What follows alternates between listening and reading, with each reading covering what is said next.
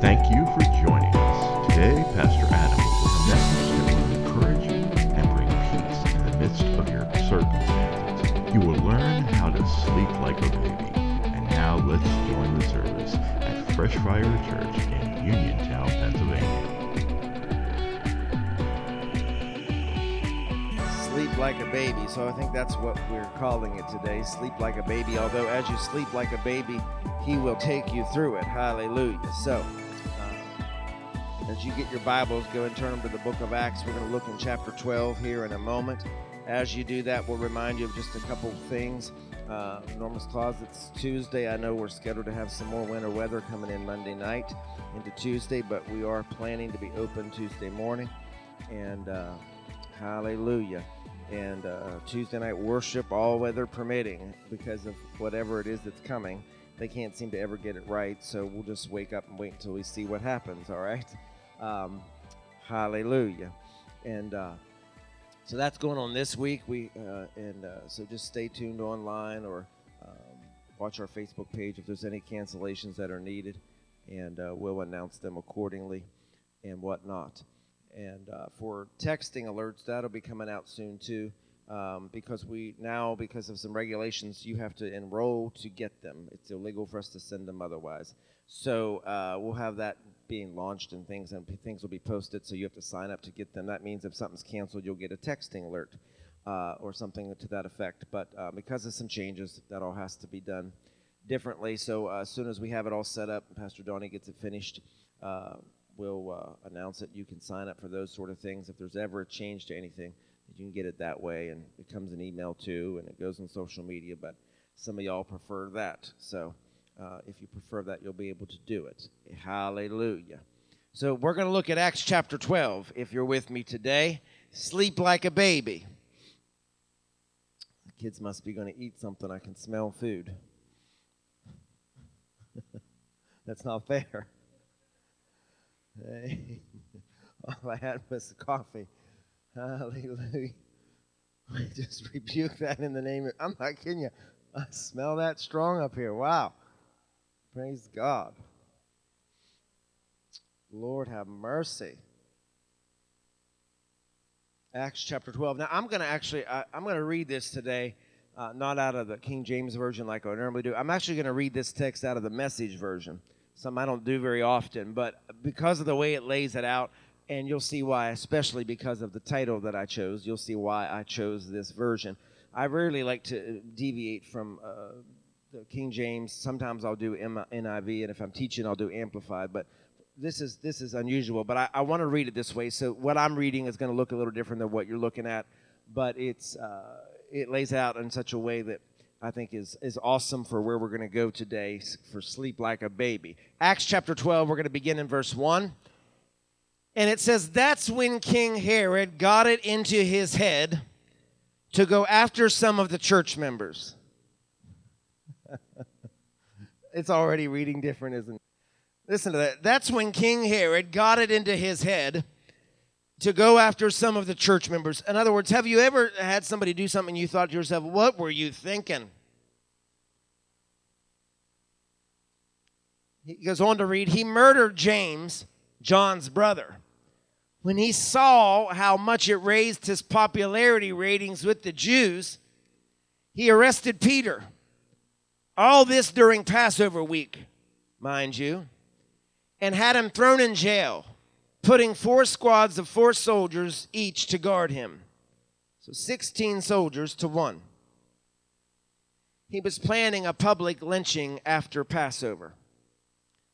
Verse 5, all the time that Peter was under heavy guard in the jailhouse, the church prayed for him most strenuously.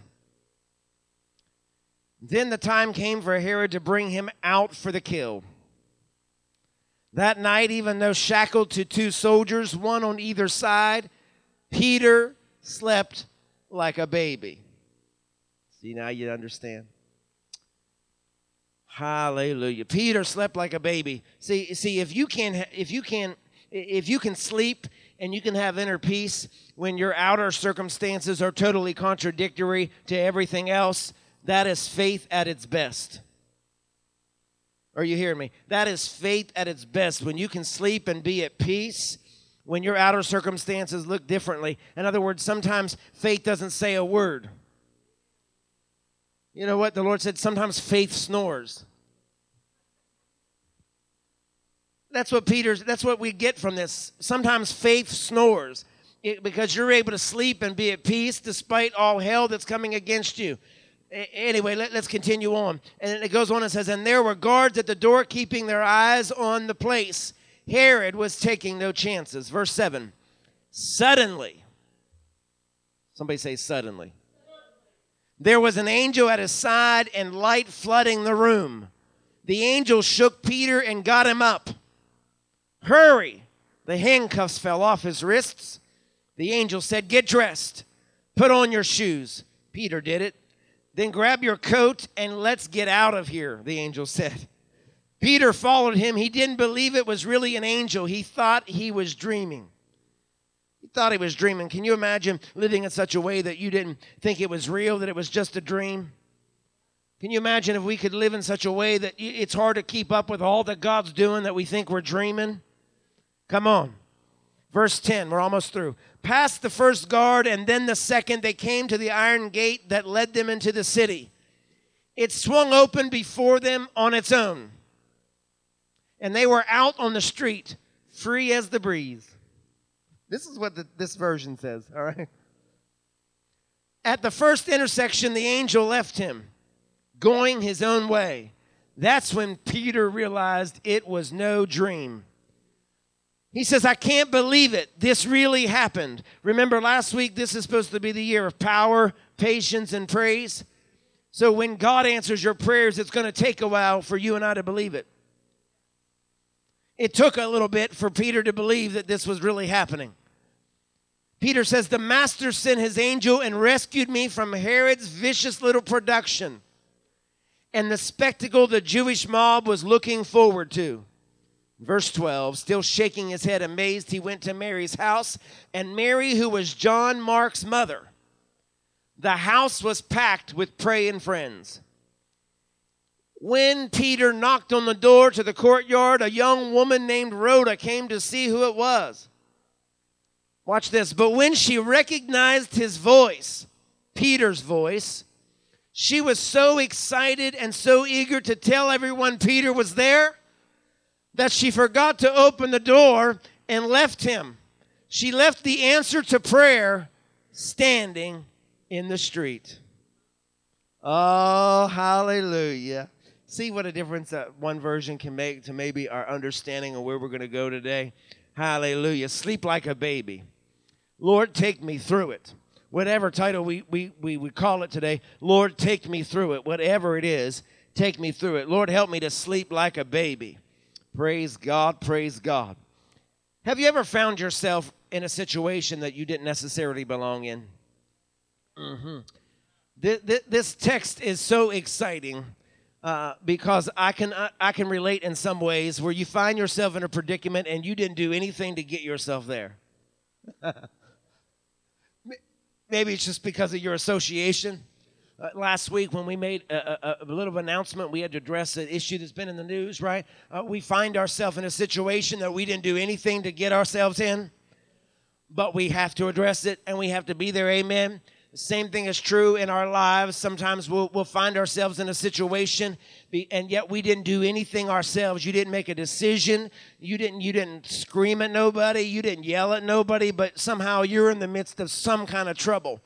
This text is exciting because it's exciting that it is easy to get caught up in what happened and not examine why something happens.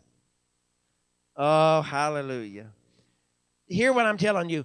When trouble comes, the first thing you and I do, I know it is true, the first thing you and I do is we're focusing on what is happening and not why. Hallelujah. We do that in our lives. We do it in our text, right? We get caught up in what happened because what was happening to us is flamboyant, it's challenging, it's scary, and very few people will ever challenge themselves by asking, why is this happening? Watch this. We pray about what is happening. If my car breaks down, we pray about what is happening. If we get sick in our body, we start praying about what is happening. Father, take this from me, right? I found myself over the last couple of weeks, Lord, take this terrible dizziness from me. Not ever considering why it's happening. Just do it. When we're in a financial mess, oh, God, send $1,000. Never considering why are we in this financial mess. Oh, hallelujah. Y'all just going to be too quiet today. I know it's cold, but if it's that cold for you, just stand up, do jumping jacks, spiritual calisthenics, You'll warm up. I want you to listen to what I'm saying. We often focus on what is happening to us and not the why. But part of the ability to navigate through something is to understand not what happened, but why. Because, see, if you and I get caught up in what is happening to us and not the why, we end up becoming emotional. Because you think that everything that happened is either somebody else's fault or it's all your fault. This is what I'm telling you. If you focus on what is happening to you, it'll make you become emotional. I know it firsthand, friend. If you only focus on what is wrong and all the list of things that's wrong, it'll make you become emotional, and you'll either blame somebody else or you'll blame it all on yourself. Usually the first thing we do when something goes wrong is we look for someone to blame.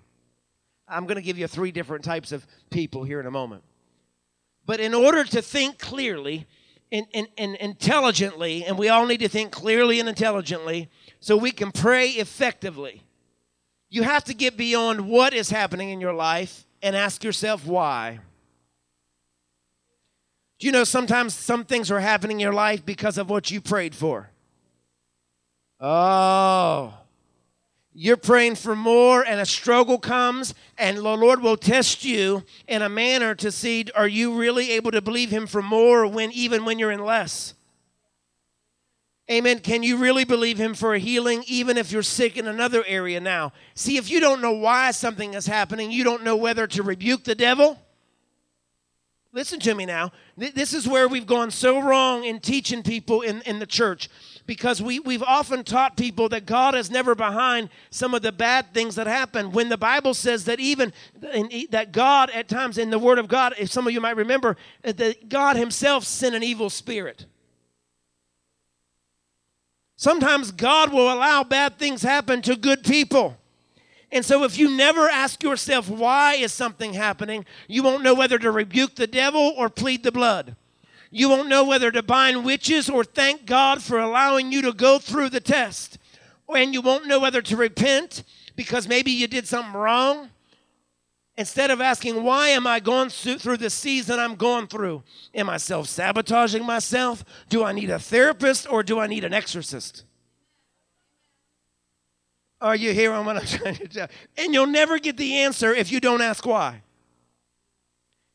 Instead, we'll come to a conclusion it's easy to always find somebody else to blame for your problems.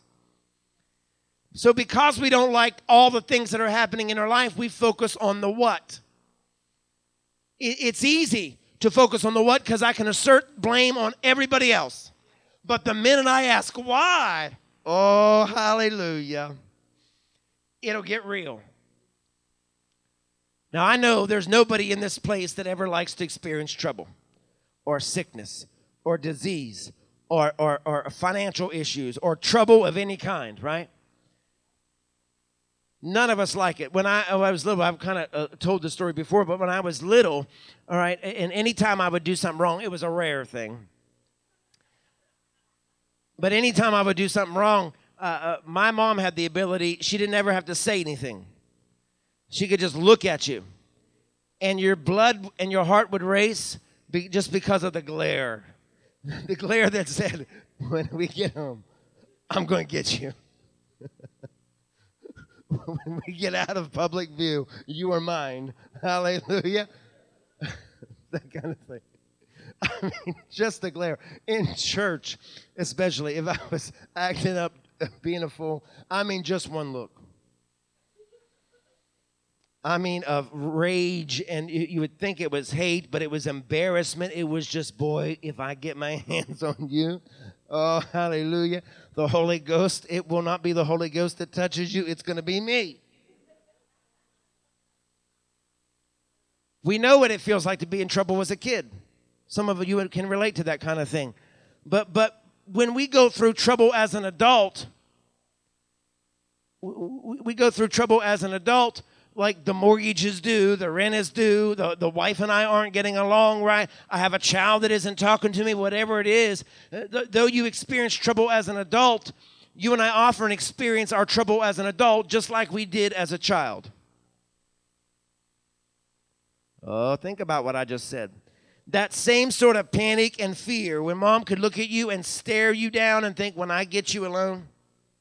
When trouble comes in your life, you respond in the same way as you were a child as you do as an adult. Oh, God, we're going somewhere. But this is a mini therapy session. We'll get back to the message in just a minute. Thank you for listening. If you are being blessed by this podcast, consider becoming a monthly partner with Fresh Fire Church. Your gift of just $25 each month helps us to take the gospel to every corner of the world. It also helps us to feed and clothe those in our community. Stand with us and become a monthly partner for $25 and help us bring the fire of God to those in need. Experience it just like a child. We put our head down, our voice quiets, we lay down, we worry because we're in trouble. However it is that you respond. Maybe some of you get angry when you get in trouble. Maybe because we look for someone to blame, whatever it may be, but our countenance changes when trouble comes. I watch it over and over again, how when trouble comes, many of you get quiet and weak. We're not as loud and bodacious in our praise when trouble comes. We're not happling and bubbling around the church when we're sick in our body, are we? Because we're responding to trouble in the same way we did when we were young. Oh, hallelujah. We can look at it this way. I'm getting ready to retire. Not me, but you could say that. You're getting ready to retire. And although you're getting ready to retire, your trouble could be you have nothing to retire on. So I'm in trouble. It'll cause you to put your head down, to get quiet, to wonder what in the world you're going to do, right? The doctors can be concerned about some things and tests that are coming through. You're in trouble. They can find a lump in your breast. That could be your trouble, right? I may be 45, but I experienced trouble the same way as I did when I was 5. I know I'm in trouble even in the office, because when I walk in the office and everyone gets quiet, I know I'm in trouble. Amen. The ladies all get quiet. Most of the things that happen in our lives, we are actually caught in the crossfire of an even bigger fight. Most of the things that happen. You might be the victim. You might be the recipient of tragedy, but it is generally about something bigger than you. Hallelujah. Listen to what I'm telling you. Most of the trouble in your life is just you caught in the crossfire. It's not really about you. You're just caught in the crossfire. You don't always know where the trouble's coming from. We just know we're in trouble. And so generally, watch this, once you conclude that you are in trouble, you start looking for someone to blame. Oh, hallelujah. I know. So that brings me to the 3 kinds of people I want to give you real quick, and then we'll get to the text. One of the group of people always blame it on spirituality. In other words, the devil made me do it. A lot of people think the devil is the root of everything that happens to them. Even if they did it on their own, they blame the devil. I think it was my sister growing up used to say, the devil made me do it. Was that Carrie? Every time she'd get in trouble, the devil made me do it. Daddy, don't beat me. The devil made me do it. Don't spank me. The devil made me do it, right? And if we're not careful, we'll have that kind of mentality that anytime something bad happens, you just quickly want to blame the devil. The second group of people are the ones that just blame other people. They don't blame the devil. It's always everybody else's fault. This is no joke. I had a lady who was in church, and she had been married 5 times, and every one of her ex-husbands were crazy. The first husband was crazy. The second husband was crazy. Her third husband, she said, didn't appreciate her. And the fourth husband acted like he had no sense, she said. The fifth husband never complimented her, and so she left them all. And after the fifth one, and she met the sixth man, I said, but is there any chance that anywhere you could think that there's a common denominator in here, and it might not be them, it could be you? Can you help me understand that out of 8 billion people on the planet, you met 6 and concluded that all men were dogs? Are you trying to see what I'm trying to say? All men can't be dogs if there's 8 billion people and you only met 6. There is a common thread, though. Hallelujah. I've heard women say there ain't no good men left in the world. Never occurring, never considering that the problem could be us, because it's easier to blame all the men. We'll blame other people for being late. We blame other people we can't pay bills. We blame other people for how we feel. I'm not kidding you. I'm in a bad mood because of what somebody said. The third group, I won't stay there. The third group is we blame ourselves for everything. Things that we could not control. Things that you couldn't fix. We beat ourselves up. We defend ourselves in front of the attacker. If someone's yelling at you, you'll defend yourself in front of them. But when you go home, you'll beat yourself up. You'll blame yourself. I'm not enough. I'm inadequate. I can't do this. I messed up everything. We attack ourselves, 3 groups of people. And so you need to ask yourself, who am I? Who am I? In the text. Now we get to the text. Are you still with me? All right, good. Hallelujah. It'll help you if you'll let it. In our text, Peter is in trouble.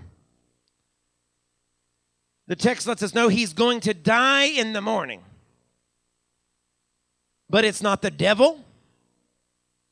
It's not the other disciples. And the worst part of it is, it's not even Peter. Peter has done nothing wrong. Look at this text. I just said there are usually 3 kinds of people, and yet the text is showing us it's not Peter. It's not the disciples' fault. Right? It's not Peter himself. He can't blame others. Oh, Lord, it's not the devil. And yet something bad is happening to a good person. And so we struggle sometimes because we're trying to endure the problem. But we're often perplexed because we don't understand the problem. We haven't asked why. And so we can ask things like, I don't understand why you don't like me. I don't understand why someone doesn't get along with me. I don't understand why my kid doesn't talk to me. You know, those sort of things we'll ask ourselves. We go through all kinds of questions in our minds sometimes, and then we come to church, and church often just tells us, I've heard people say, oh, you just got to praise the Lord through it. Some of us were raised that no matter what happens, just praise the Lord. I'm going to mess with you this morning.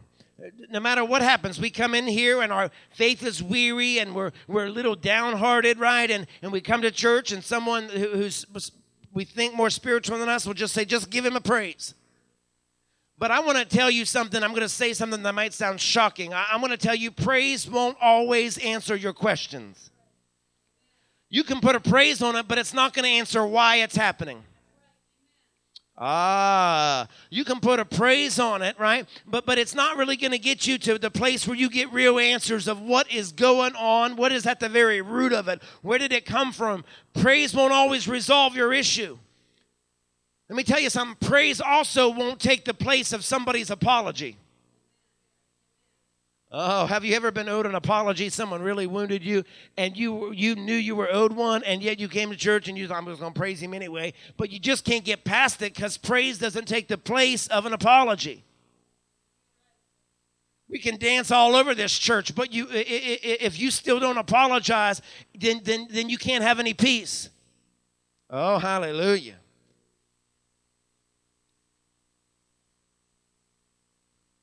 We can come in here and get all excited and hoop and holler and all the things that we like to do. You can run around this church till you need a Fresh Fire Church water bottle. And you're still not going to have any peace, and you're not going to be able to solve the problem. Because praise like that won't solve everything for you. Praise won't fix what you need to fix sometimes. How do I know that? Because if you go to the doctor this week and they tell you you got a lump in the breast, and the church just tells you to praise the Lord, when you get through praising the Lord, guess what? Sometimes that lump's still there.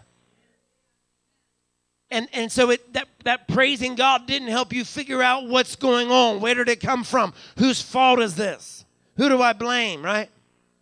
So what do you do when you find yourself in a situation and you don't know who to blame and you don't know how to pray? Because, see, if you haven't asked why is something happening, it's difficult to know how to pray. And if I don't know how to respond to it and I don't know how to talk about it, what do? See, Peter is going through something, hallelujah. Peter is going through something that the other disciples could not relate to. And he's going through it alone. Watch this now. Peter is going through something that all the other disciples cannot relate to, and he's going through it alone. Oh, Lord. Has anybody ever gone through something and you felt like you were going through it alone? See, even if the disciples could relate to it, he's in jail, surrounded by guards. He couldn't even talk to them. Have you ever gone through something and yet you knew others had experienced something like it, but you still felt like you couldn't talk to them, that you really just couldn't be real? Because we can't ever really tell people what's going on in our home or what we're thinking. Do you realize if most of us would get honest about some of the stuff we struggle with, it would make some of your faces turn red and your ears would curl in this place? Because church people have a hard time hearing the truth. It's just that we like to try to live in a la-la land, like we've all already overcome every temptation in the world, and that we never struggle with anything, right? And everything's just roses and daisies in our life, amen? But the truth of the matter is sometimes we're going through stuff, and even though we're not really going through it alone, it often feels like we are going through it alone. That's what Peter was experiencing. So I'm trying to talk to you about some stuff that maybe some of us are going through some stuff and it feels like we're going through it alone. See, even though you and I can sit in church around other people today, it can still feel like you're here alone. Even though other people have an opinion, right, it can still feel like you're going through it alone. Even though there's other people to talk to about it, and even though you may talk to other people about what you're going through, you can still feel like you're going through it alone. Peter is going through something, and he's going through this alone. James is not in the room. John is not in the room. Yet he's got guards, standing guard, but he has no one to talk to, no one to reach out to, no one that can relate to what he's going through. See, what I come to understand about what we go through and when things happen to you and I is that most of the things that torment the soul, listen to what I'm telling you, most of the things that torment the soul, what do I mean by soul? Your mind, your will, and your emotions, you go through alone. Just take a moment and ponder that. Most of the things you go through that torment the soul, you go through alone. Single people like to think they're going through things because they're single. But I can tell you something for all the single people, that married people know that being married doesn't mean you're not going through something alone. Because having someone lying next to you does not mean that you are going through it, that they are going through it with you. I said, just because you got someone lying next to you or living in the house with you does not mean they're going through it alone. Ladies, let me let you in on a little secret. Ladies, when you ask men, what are you thinking? Because they're quiet and they're not saying much, and we respond nothing, it doesn't mean that we're thinking nothing.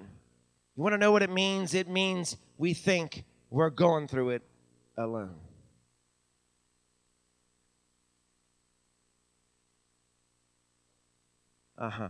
See, ladies, if you'll hear what I'm telling you, I just helped you so you quit nagging on your man and making a bigger fight.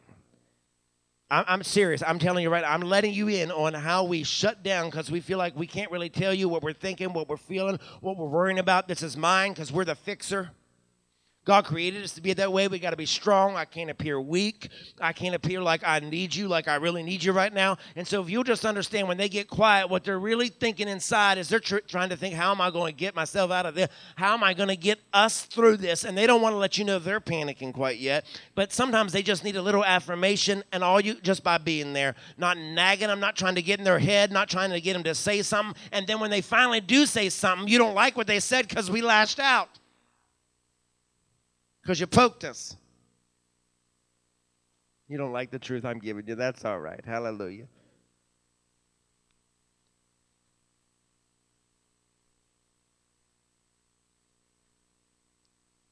What did Peter do to go to jail? I mean, think about it. What did Peter do to go to jail? Acts lets us know that Peter got in the crossfire of King Herod Agrippa the first.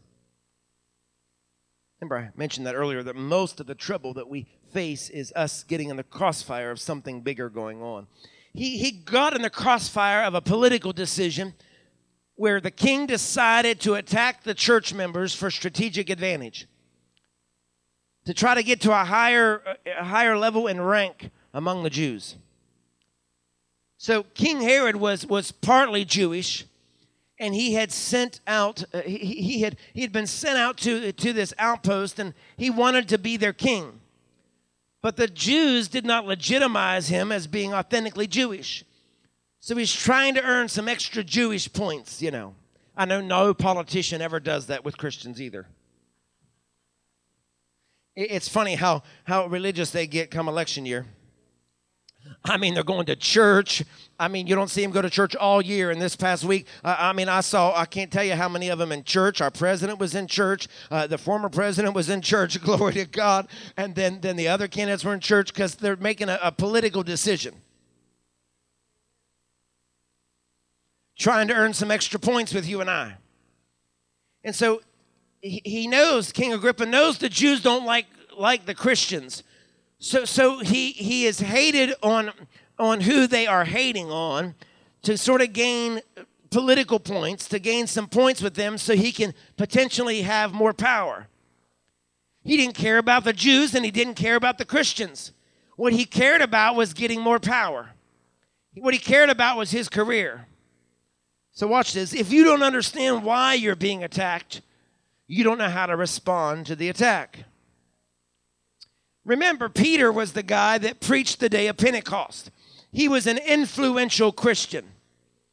He had ignited the church that provoked the outpouring of the Holy Spirit earlier in Acts, that caused over 3,000 souls to be added to the church that day. Hallelujah. See, he had some influence. Peter had influence that Herod thought, if I killed the first disciple, and they like that, if I can get the ringleader, I'll really be on top. So he's thinking, I've already killed one. Let me kill another, and let me get the ringleader. Let me get the guy who ignited such a fire of the Holy Ghost, and see if they like that. See, that's why some of you need to know before you pray for God to use you more or for God to take you higher. You need to know that you're going to get caught up in fights that you don't even know about.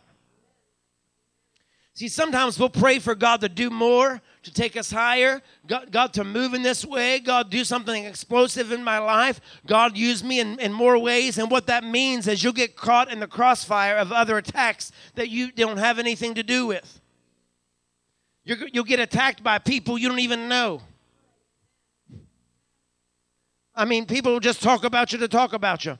People will make things up. The enemy will talk about you because he can see God's going to use you, and it's not that you did anything. It's the threat that you possess. Hallelujah. Our church has been victim of that. Hallelujah. We continue to be. I mean, that guy, I'm not even going to tell you his name because he ain't worthy of it, to draw any attention, but he keeps attacking us. He keeps bringing me up, bringing our church up, trying to make a big deal about us, blah, blah, blah, about our associations, people we support, people we work with, all of those things. And yet, why? Because it has nothing necessarily to do with us, but he thinks it makes him better. All right? They've never attended our church. They've never visited. They've never even helped with anything, right? I called a friend of mine and I said, what in the world is going on? I said, I don't even know what to do anymore. I said, I want to say something, but I know I really shouldn't say anything. And you know what he said to me? He said, it doesn't matter when you're in the crossfires of someone else's ego. And so I just summed it up and I realized I'm just in the crossfires of someone else's ego. Hallelujah.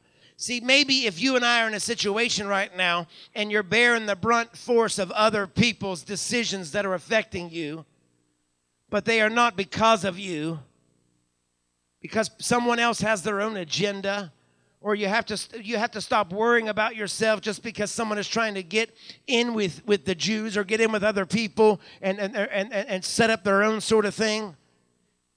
See, you have to understand this attack on Peter, it has nothing to do with Peter's theology. It has nothing to do with his teaching. It has nothing to do with his giftings. It has nothing to do with his powers. It has nothing to do with his favor or his anointing. Yet, Peter is in jail. Are you hearing me? It has nothing to do with him, yet he's sitting in jail. It was not his fault or his fight, but Peter is in jail. He has had no argument with Herod, yet he's in jail. He has not even ticked off the city, yet he's in jail. He hadn't done nothing, but yet something bad has happened to a good person. Because see, God does not order sunshine and morning sunshine for you. Sometimes God will order trouble. Sometimes God will order trouble for your life. And the reason God will order trouble for your life is because the Word of God says that our God is an ever-present help in trouble. Are you hearing me? He sometimes will send trouble because our God is an ever-present help in trouble. So I've learned something. If you want to know where God is, if you really want to know where God is, He will let you get in trouble so He can show Himself strong in your situation. Amen. Hallelujah. See, you're not shouting with me because none of us want trouble. But if you ever really want to know where God is, He'll send trouble so He can show Himself strong. God will put you in trouble so He can show you how strong He is and that He is the King of kings and the Lord of lords. Now, remember in the text, Herod was a king. Herod was a king. But Jesus is the King of kings and the Lord of lords. And you need to understand something, that the lawyer doesn't have the last say. The judge doesn't have the last say. God has the last say. And so sometimes it may take some time. It may take you and I going through a test. But what God has for you is for you. Hallelujah. It may take a little time, but what God has for you is for you. And so in the first phrase of the text, this is a strategy of which he's being victimized by a systematic strategy that set him up. This is why the Bible says that you and I should not be ignorant of the wiles of the devil. The wiles or the strategies of the devil. Right? How'd the text start? That's when King Herod got into his head to go after some of the church members. So he murdered James. And then he set his sights on Peter. You and I cannot be ignorant of the enemy's wiles or his strategies. I've learned that Satan has a strategy for each of us, and it's tailor-made for you. The strategy for you may be different than the strategy he has for me. But you and I cannot be ignorant of his strategies, his devices. That's why you and I can't focus on what is happening. You have to ask why. Oh, because the minute you ask why, it'll help you to understand the strategy or the wile of the devil, if it is indeed the devil. See, I'm able to find out real quick if it's the devil or not, because I can't blame everything on the devil. Sometimes I've just made stupid decisions. And then I have to reap the consequence of a bad decision in a broke down moment. Because I know nobody else has ever made a bad decision in a broke down moment. I mean, when you were already in trouble, you made another bad decision. And then we reap the consequence of that. Woo! And then we try to look spiritual and blame the devil. I'm under attack. No, we just made a bad decision. Y'all don't like that truth, but it's honest. This is why when trouble comes, you got to ask why. It'll let you first be able to examine, is this really the devil, or is this a result of something I did? Or is it really is someone else's fault? It just requires us to get honest with ourselves. Herod thought in his mind that if he killed Peter, it would make him greater. But how many of you know that killing me doesn't make you greater? Right? Herod was determined to be sure Peter did not get out. He didn't know Peter. He didn't know him personally, but he must have known something about Peter. How many know that there are some people, they don't know you, but maybe they've heard some things? Right? There's a lot of people that don't know me, but there's many people that know I'm a little crazy. Meaning I have a great faith. I believe God for anything, right? People don't necessarily know us. They haven't really watched our church, but they've heard. Most people assume just by the name of the church that we're on fire. You know, it won't be boring. It shouldn't be. That there should be a moving on the power and the moving of the Holy Spirit. Amen. And so most people will make some assumptions, right? And so Herod was determined to get Peter, but he did not know him. He just knew about him. He knew something about him. He knew and he had heard that this is ear-cutting Peter, that when he got angry, he cut off a guy's ear. Mm-hmm. You see, you have Thomases in church, and we also have some Johns and some James in church. In every church, we got some of those. Some of y'all are like Thomas. Some of you are like John and James, right? And then some of you up in here, there's a few of us, I'm like one of those, who were like Peter. Oh, yeah, I can be godly, but mess with me. Oh, hallelujah. And you'll see another side. Are you hearing what I'm trying to tell you? Peters are the ones that they're saved. They love the Lord. But if you flip them out, you'll see another version.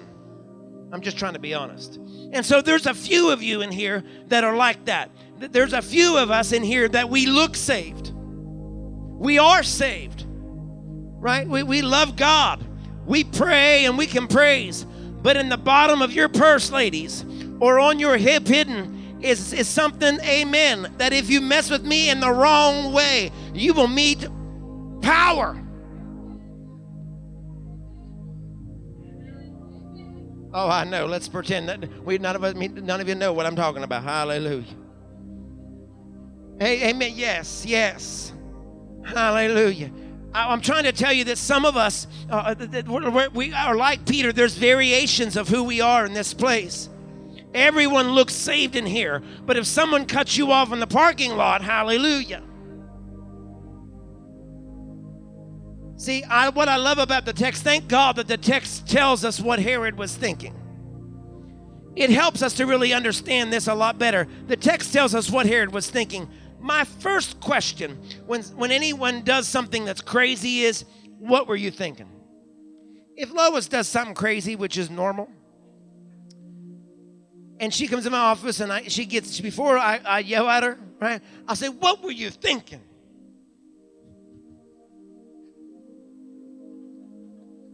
And then she'll respond, but I wasn't. I'm joking, y'all. I'm joking. I gotta keep you with me because we're getting to the important part.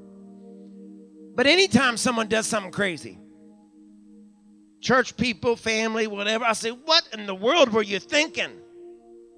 The Bible tells us in this text what Herod was thinking. And it had nothing to do with Peter.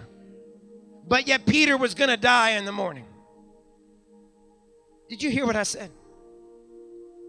What he was thinking, it had nothing to do with Peter, but yet Peter was caught in the crossfires and he was going to die in the morning. Can you imagine dying for something that you had nothing to do with?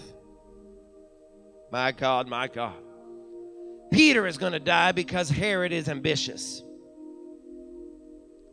Sometimes we'll find ourselves in trouble because of someone else's ambition. Oh, hallelujah. Peter is thrust into jail, and he gets 16 soldiers divided into 4 different quadrants. Now, to put that many soldiers around one man, that's respect. You can see it a lot of different ways, but when you have to put that many soldiers around one particular man that you don't know, but you've just heard that sometimes he gets a little bit radical, that is respect. Are you hearing what I'm saying? Because I've learned that the level of attack determines the level of respect. Oh my God, did you hear that? Some of you need to understand that about what's been going on in your life. Why is it when you're trying to press so far ahead and press into God does the attack intensify? You need to understand it's a level of respect. Because even your enemy can see the potential that is in you. Even though Herod didn't know Peter, he heard enough to have enough respect to think, I've got to make sure he can't get out of this one.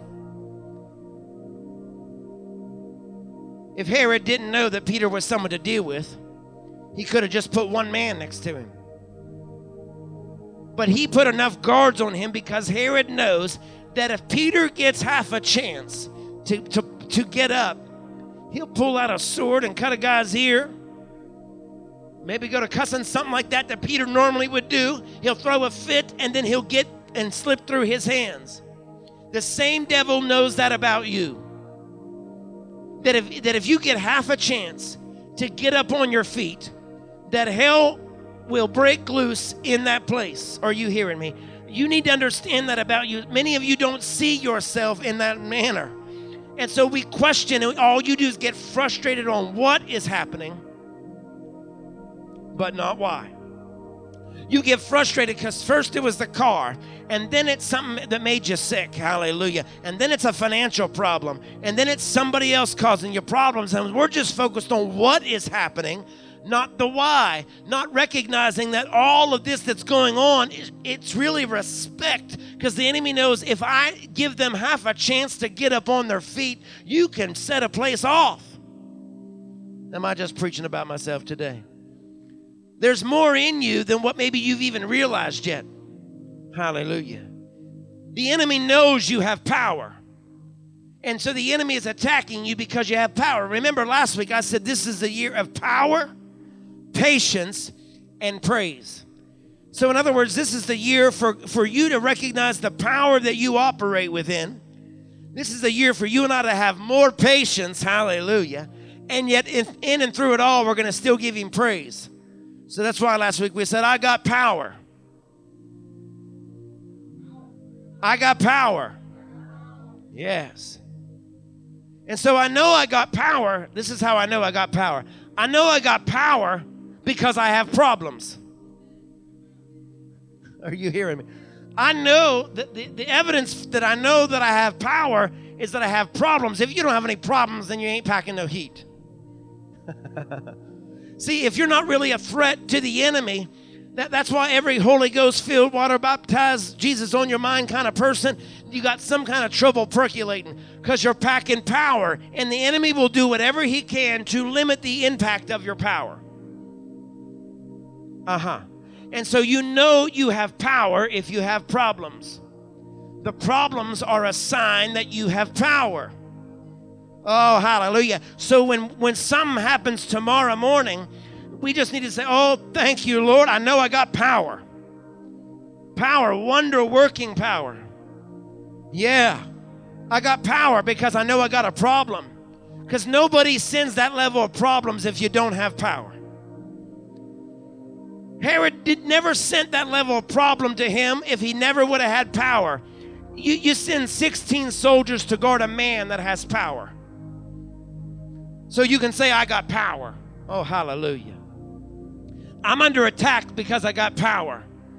Sometimes you're being besieged because you have power. You have so many enemies because you have power. Are you hearing me? Sometimes our own city will rise up against us because we got power. Amen. We've made some of our government officials mad because we have power. Hallelujah. Are you hearing me? Sometimes we'll make family mad because we got power. Sometimes you even tick your spouse off because you got power. Did you ever notice that? Just your presence will irritate your spouse. You didn't even do anything, but because you're packing power, you just irritate. You do realize that. I've had people just like get all weird. I'll never forget the day I walked. Everything always happens at Walmart. I walked in Walmart, and I'm not telling you, this woman manifested in the I was just trying to buy shampoo, and she was there. It was an evil spirit. Her head literally twisted around, and the face she made was just like the ugliest. I thought we were going to have to deliver her. There's no joke, but it happened. That happens to me all the time. Just your presence will irritate the enemy. Some people just get irritable around you because they can't stand your packing power. But if you don't ask why, you'll just think they're crazy. You just think they got an attitude. You just think they don't like me very much. But if you ask why, you can come to the conclusion why they're acting like that. Are you hearing me? Because I have power. He has so many guards because he has power. If it isn't one thing, it's another in your life. Haven't you ever noticed that if isn't this being the problem, it's that over there being the problem? Because hell is nervous about you and I. Hell is nervous about what you're going to do. And so hell has had to increase the guards to keep you from going from where you're trying to go. That's why I was considering titling the message, Take Me Through It.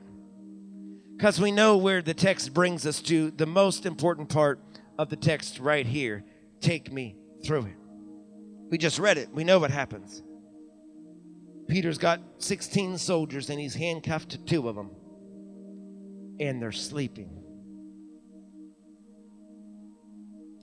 They're sleeping. And so is Peter. The night before he's going to lose his head. We know he's going to lose his head because that's how the first disciple was killed. It's not about you, but it'd be hard to sleep knowing I'm about to lose my head. But not only are the the soldiers sleeping, Peter is sleeping. This is the greatest expression of faith. Because silent faith screams. That's why I said earlier, the greatest expression of faith, when you're sleeping, it's just snoring. See, faith that doesn't become discombobulated just because you're under attack, that is faith that is at its best. Peter sleeping in the middle of these 2 guards before facing what he's facing is faith at its best. Notice he isn't trying to go around the prison and anoint it. He's not walking and pacing the floor trying to pray and anoint anything. This is faith at its best. Faith at its best is peace in the midst of the storm. Sometimes some of us would probably read that and wonder, Lord, how in the world is it that he can sleep in prison the night before he's going to be killed? Simon was just beheaded, and yet Peter is sleeping. How in the world did he go to sleep chained between 2 guards, knowing that in the morning he's going to lose his head in the inner part of the prison? And I kept thinking about it. How is it How was he able to have that kind of bodacious and outrageous faith and peace to sleep like that? Because you've heard me talk about how sometimes we just need to pray, Lord, let me go to sleep, and we need to have the kind of level of faith just to go to sleep, but sometimes that's easier said than done. And so I was pondering the text, and I said, Lord, what level do we have to be on to be able to go to sleep the night before we're going to lose our head and chained between guards in a cold, damp place, going through it all alone and nobody to talk to and nobody that can relate to what we're going through? Really, it's a storm that we're going through all by ourselves. God, how can he sleep in the midst of this kind of trouble?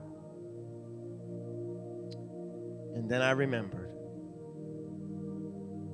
how Jesus was asleep in the boat. See, Peter learned from Jesus how to sleep in the midst of a storm. Oh, hallelujah. Did you hear what I said? Peter learned from Jesus how to sleep in the midst of the storm. You remember that Jesus was sleeping in the bow of the boat and in the midst of the hurricane, and even though the boat began to take on water and Jesus' feet began to get wet, he was sleeping, not fazed by what was going on. Hallelujah. Thank you, Jesus. See, if you can keep your peace when all hell is breaking loose, if you can refuse to react in a predictable way when all hell is breaking loose, God will find a way to bless you. See, sometimes the best way to respond to an attack is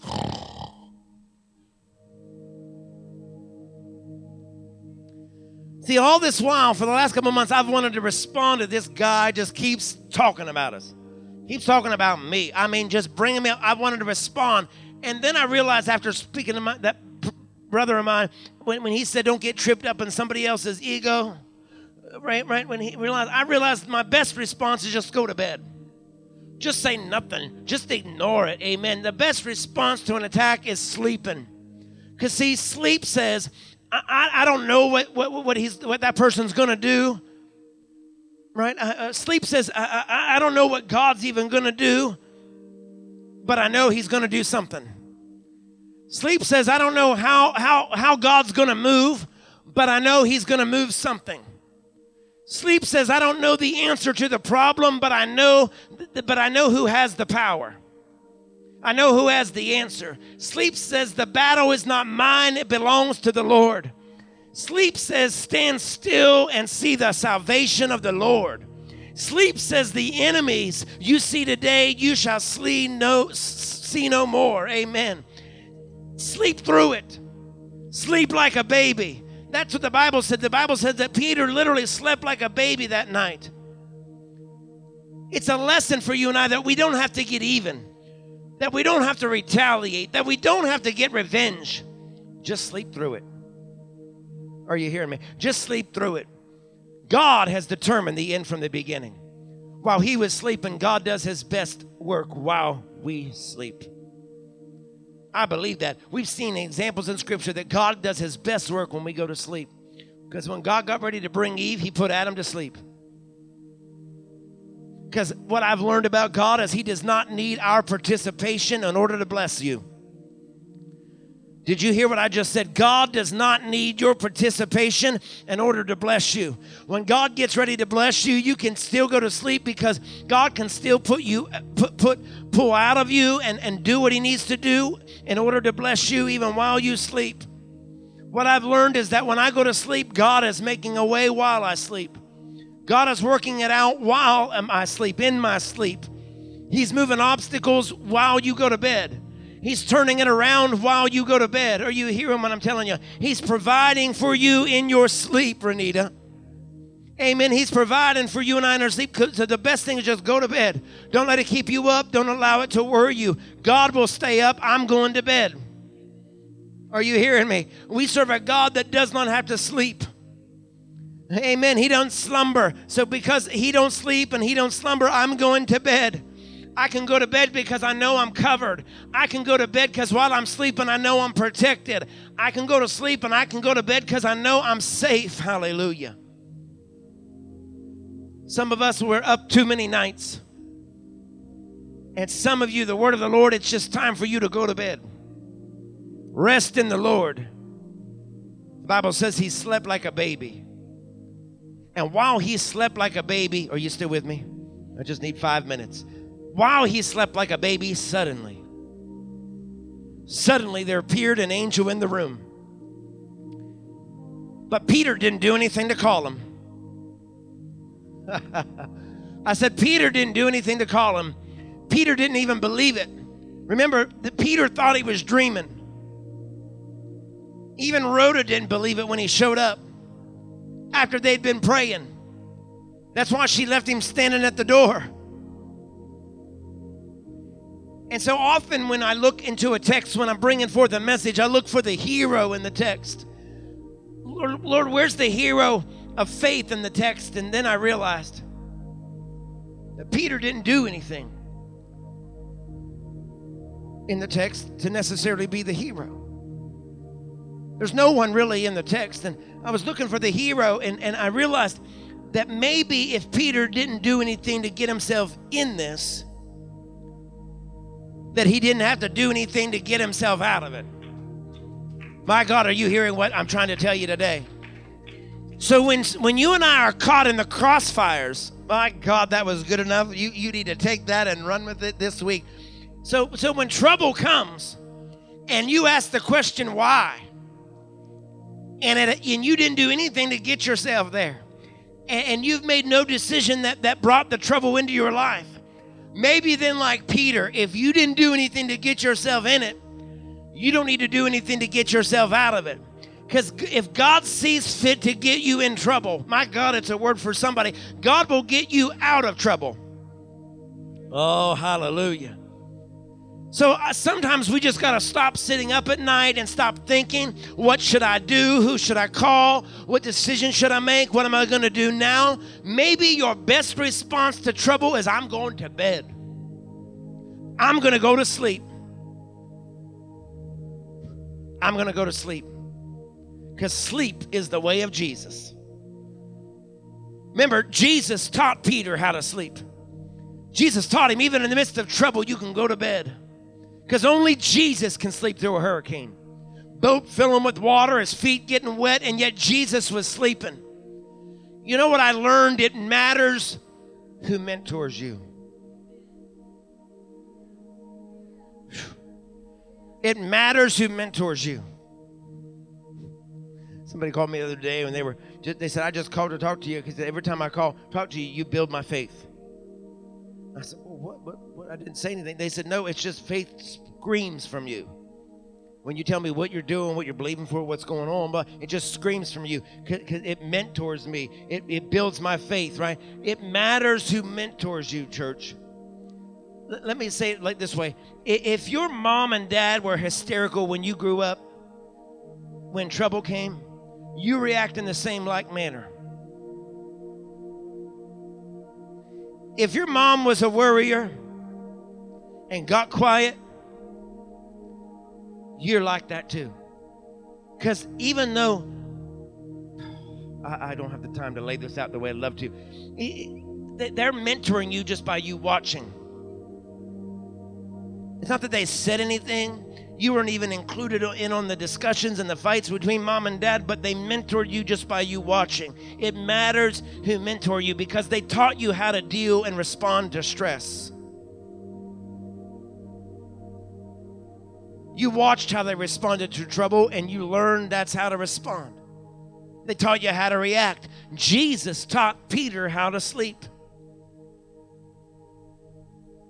Jesus, teach me how to keep my wheels from turning and my mind from racing. Some of you go by worrying and trying to think your way out of something, but your intellect, watch this, your intellect becomes your idol. Because you think you have to be smart to be delivered. My God. My God. Peter was a smart man. And yet he went to bed. He wasn't scheming and plotting. He wasn't trying to weasel his way. We've all seen those videos of some people, they can wiggle right out of handcuffs. He wasn't trying to do that. He wasn't trying to send secret messages and trying to figure out how I'm going to get out of this. He wasn't even praying. He was sleeping. Some of you are worrying and trying to think your way out of some of the problems you're facing, and your intellect becomes your idol. You think you got to be smart to be delivered, but what you really need to say is, Lord, teach me how to sleep. Because if I can get sleep right, you can get the suddenly right. Are you hearing what I'm trying? I'm laying something on you that you should be picking up. Lord, teach me how to sleep. Because if I can get to sleep right like Peter, you can get to suddenly right. Oh, hallelujah. Hallelujah. Because if you didn't do anything to get yourself into trouble, if you don't have anything to repent about, right, then fluff your pillows and go to bed. And listen to what I'm telling you. Some of you haven't been sleeping well at night. You're staying up because of trouble. You're worried and you're in fear. There ain't no Steeler game today because it's postponed to tomorrow. You need to leave church, go home, fluff your pillows, pull the covers back, go to bed, and say, I'm not going to worry no more. I'm going to bed. Because if I didn't do anything to get myself in this mess, I'm not going to do anything to get myself out of this mess. Hallelujah. Thank you, Jesus. Woo! Hallelujah. My God, I didn't do anything to get myself in this. I don't have to do anything to get myself out. These past 2 weeks, I've got more sleep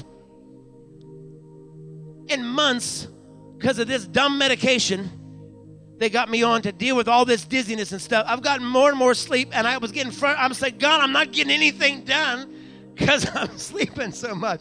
I left the office early the other day. I was just in not a good way. I was not feeling good.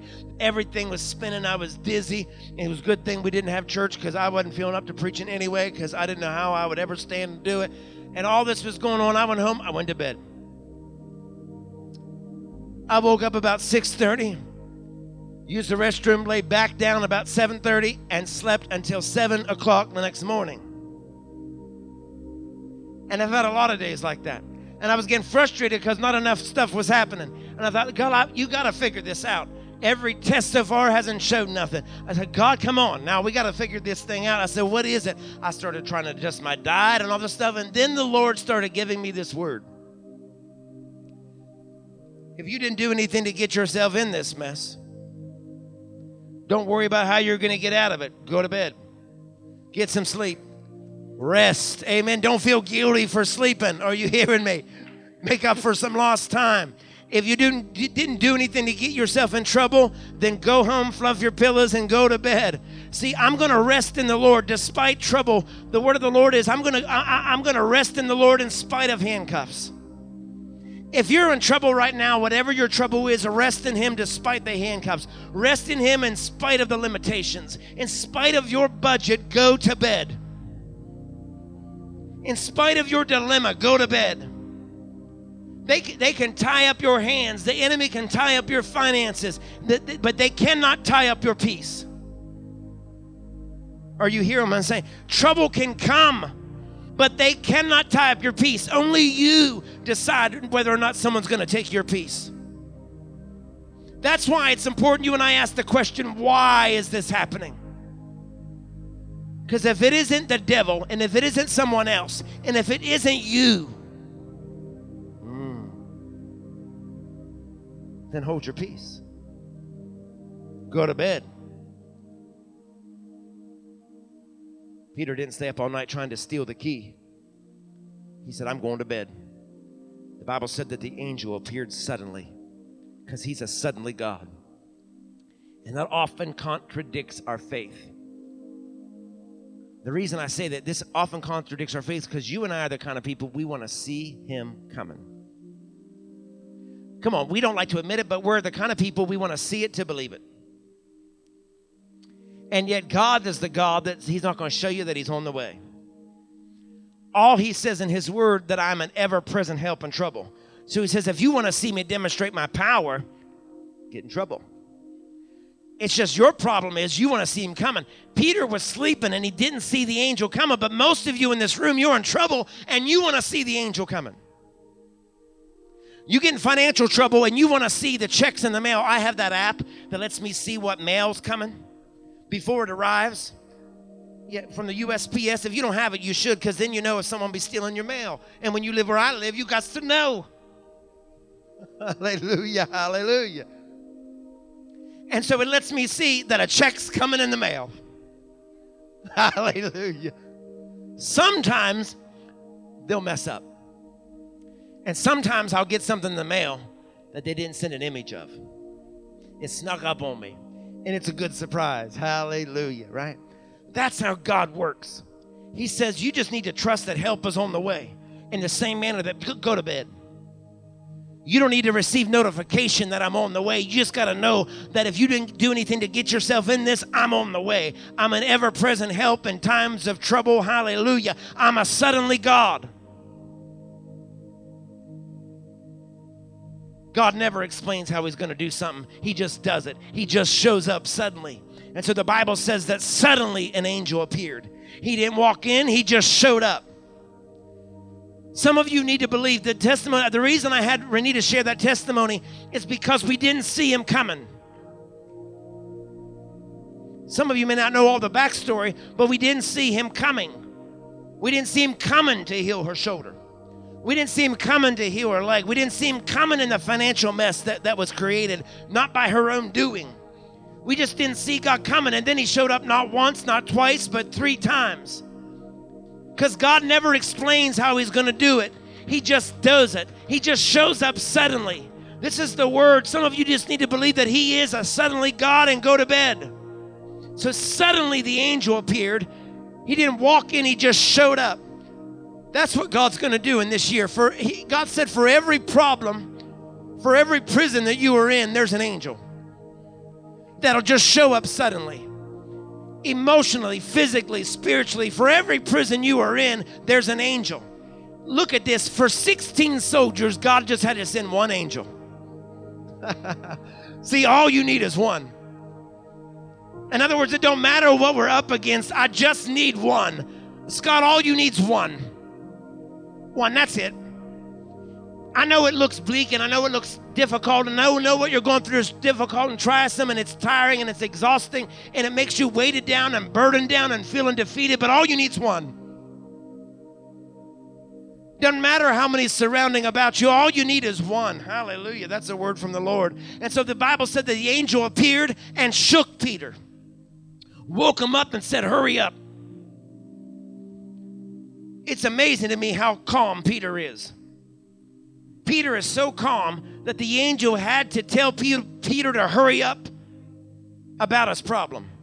Now, I don't know about you, but if I was facing beheading in the morning and I got woke up by an angel of the Lord, you wouldn't have to tell me to hurry up. I'd already be on my feet, getting my clothes on, getting my shoes on. Let's go. But the angel had to tell him, get up, get dressed, get your shoes on, let's go. That's how calm Peter was. I don't know. Seems wild to me. Because the angel tells Peter, I'm going to walk you through it. You slept like a baby, and I'm here to take you through it. I'm here to get you out of here.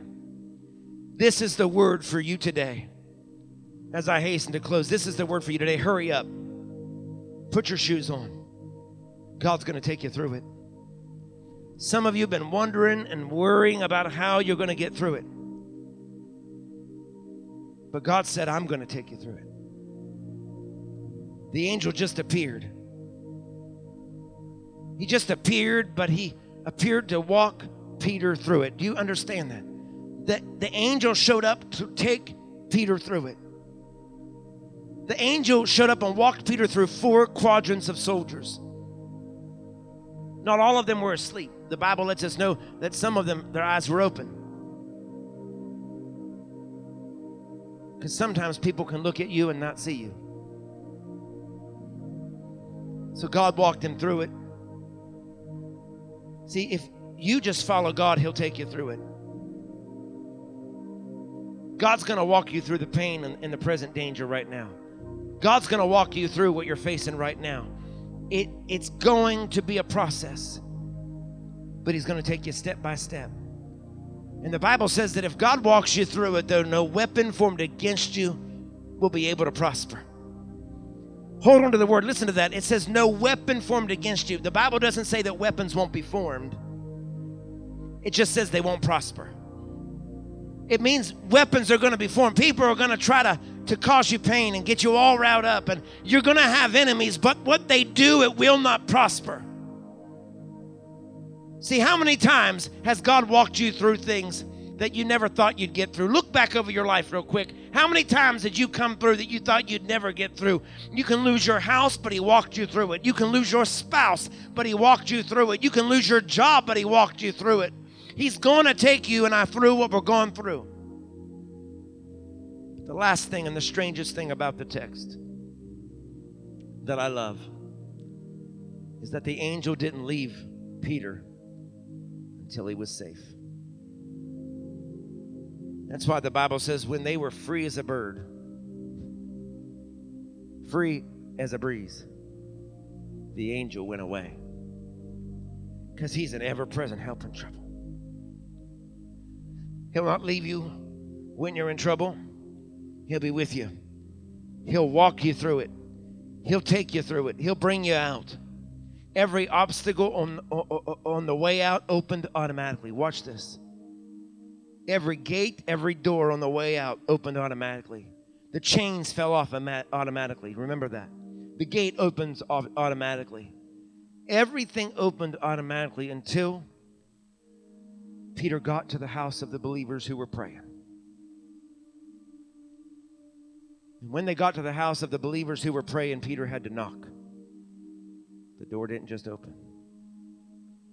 Why in the world would Peter have to knock now? Everything else just opened. Every other obstacle just opened. And then the Lord reminded me that faith without works is dead. That God says, I've opened every other door, but the last door is yours. And this is where I'll close today. There are some of you that you pray about things, and then God creates an opportunity where he needs you to knock on the door. Some of you pray about jobs, and then God gives you one, and you find every reason not to take it. And God says, if you just open the door. Some of you pray for your marriage, and then God shows up, and you're afraid to take the next step, and God says, this is your door, Peter.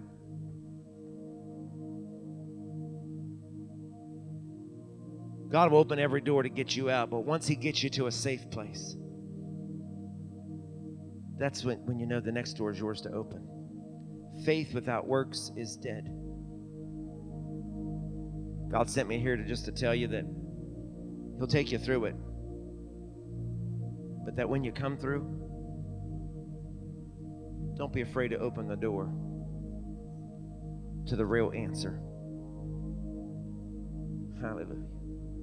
Because sometimes, like Rhoda, we'll just get so excited that we get out, that we get free from trouble, that we forget to open the door to the real answer. She was so excited she forgot to let the answer to her prayer come in the house. Stand to your feet. My God. My God. Some of you are going to need to sleep like a baby. Some of you just need to trust that he's going to take you through it. Whatever your it is. Hallelujah. Hallelujah. As we close this morning, I just want us to do something as a family, because there were so many prayer needs in the back. We couldn't even pray for them all. Just our small little intercessory group that meets, there were that many needs. So as we close in prayer, will you, if you say, I'm going through it, Pastor, your word's speaking to me, I don't care what it is, just come and stand with us. Or if you mentioned a prayer need earlier, come, we're going to pray together. We're going to pray together. God will bring you through it, and you're going to sleep like a baby. Amen. We've got prayer needs. Harley and Chopper need our prayers. Geneva needs our prayers. There are people that are not here today because they need our prayers. They're going through it. Brother Don needs our prayers. Hallelujah. April's mom needs our prayers. Amen. People in our congregation needs our prayers. Scott needs our prayers. Hallelujah. I can't even tell you. Connie sent a list of prayer needs because people need our prayers. Some people just need to have the faith to believe that God will bring them through it. Lois and David need our prayers.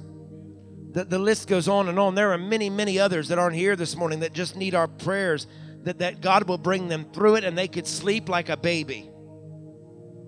Sleep like a baby. And so as we close in prayer, I just want us to pray for one another. If you're standing near someone, you don't have to join hands because I know it's cold season and all that. Lots of people are sick, but make a point of contact. Touch their shoulder or touch their back, something, where they haven't coughed on. Hallelujah. And let's just believe God. Hear what I'm telling you. Peter wasn't praying, but I believe in the power of prayer. And I want you to have the understanding and belief you are not going through this alone. You might feel alone, but you are not alone. God will bring you through it. And you will sleep like a baby. And when your mind starts racing, you just need to tell yourself, I'm going to bed. God, you're going to stay up and figure this out because I'm going to bed. I'm getting sleep. My greatest expression of faith is me snoring. Hallelujah. Thank you, Jesus. Let's pray for one another. Father, I thank you. I thank you, Lord, for the people assembled in the front of this room. I thank you for the people who couldn't or maybe still in their chairs. I thank you, Lord, for people online that say, that's me. I wish I could stand there with you. I'm going through it, but I'm trusting He will bring me through it. Father, I pray in the name of Jesus that, Lord, you would help people. I pray in the name of Jesus that you would comfort people and you would allow them and help them to sleep. Just go to bed.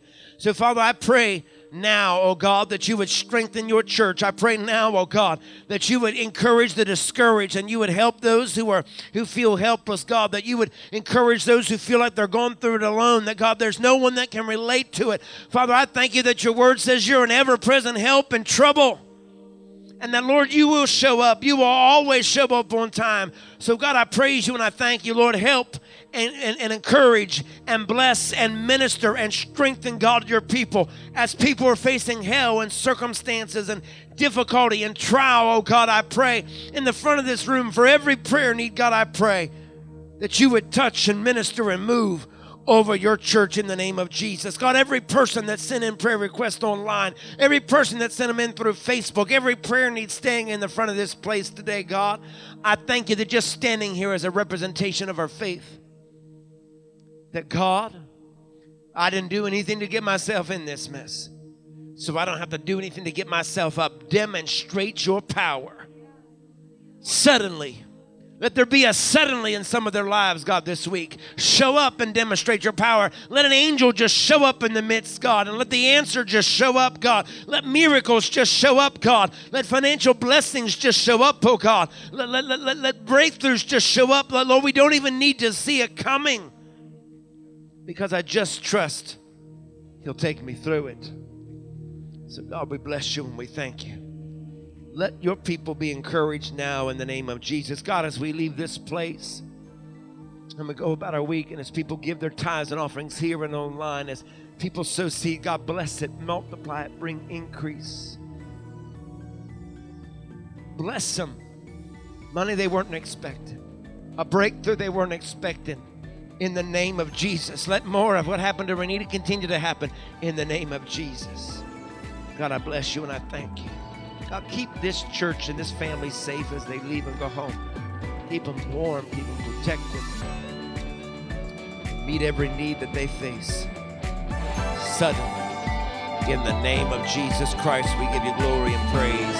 Amen and amen. Hallelujah. Have a beautiful week in Jesus and sleep like a baby.